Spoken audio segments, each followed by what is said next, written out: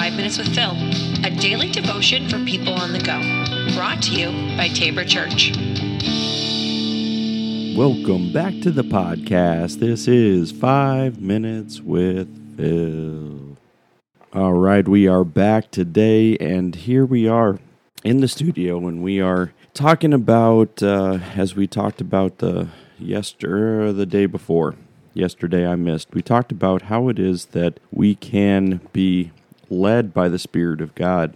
Because we looked at Galatians 5:25, and it was there that said we're either going to be led by the flesh or we're going to be led by the Spirit. Let's be led by the Spirit.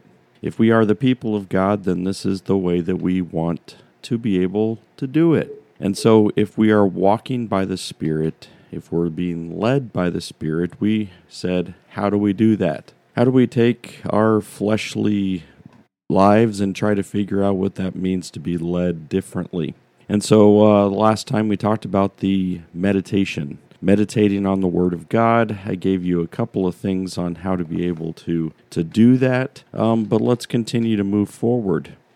Today we're going to be talking about James 1:22, where James writes to the reader, to the listener. He says, be doers of the word, not simply hearers. Right? So you get this doing and hearing. Now, of course, hearing is necessary. You need to be able to hear the word, right? Hear it, listen to it, soak it in, take it in. That's part of the meditation as well, but also, listening to messages and all kinds of stuff, right?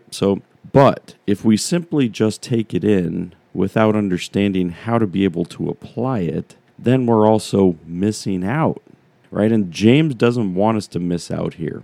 James is saying, if we are simply hearing and never applying, or hearing and never doing, then we're missing out. There's something that like the Spirit of God is trying to work. It's just somehow we just hey, it's better for me to just think about this. Just stick it in my knowledge bank instead of trying to be able to do it. So what does it look like to be a doer of the word? What does it look like to walk by the Spirit as you are doing, right, the word? Now, so there's places in the word, of course, that you can't do, but there are things that we can try to be able to take on. So if we read in that Galatians passage that the fruit of the Spirit was love, joy, peace, patience, kindness, goodness, gentleness, faithfulness, and self-control, of which there is no law attached, right? So that means when we are trying to carry things out in our daily lives, what does it mean to have that fruit present? So we're not going to just simply say, oh, of course, well, we've got the fruit of the Spirit, right? Every Christian, right, with the Spirit of God in them has these, but some reason they don't always get displayed. Why?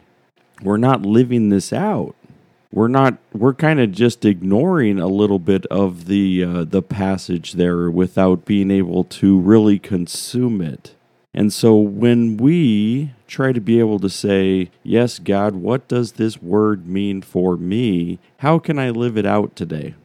Now, sometimes that can apply. Those would be good questions to ask, especially out of your times of meditation on the word. So if you're meditating on the word, you might be able to even ask in this, how can I live this out today?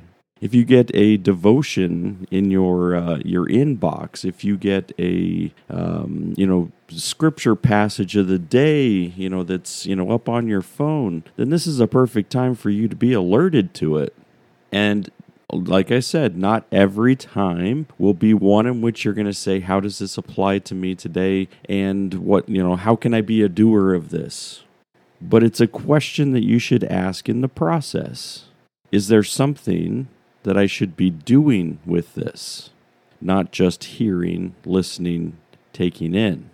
So let's try to be a little bit more intentional about doing. Now, we're not talking about salvation. I'm just going to clear this up before you're walking away today. This being a doer of the word is not saying I'm going to be a doer of my own righteousness. Again, that cannot be done. You cannot do that yourself. You should hear that. You should know that. And if you're trying to do it yourself, let's, just stop that noise and let's try to figure out a better way. What Jesus has done for you is something that Jesus only could have done for you. Right? You couldn't have done that for yourself. When Jesus gives you his righteousness, it's not a righteousness that you ever could have attained for yourself. And so when we are talking about being a doer of the word, it's not doer of righteousness. It's like we're not trying to become something that we cannot be on our own. We're saying, Jesus, give us the steps in order to take today to be a doer of the word. And I would like to walk into that. Help us to walk into your word and even pray those dangerous prayers of saying, God, help me to put this into action today. So I want you to consider that. What does it mean for you to be a doer of the word? What does it mean that in your meditation time you're actually looking at trying to apply it to be able to live it out? All right, everybody, we're going to end there for today. We'll be back again tomorrow to wrap up the week, and we'll see you then. Take care.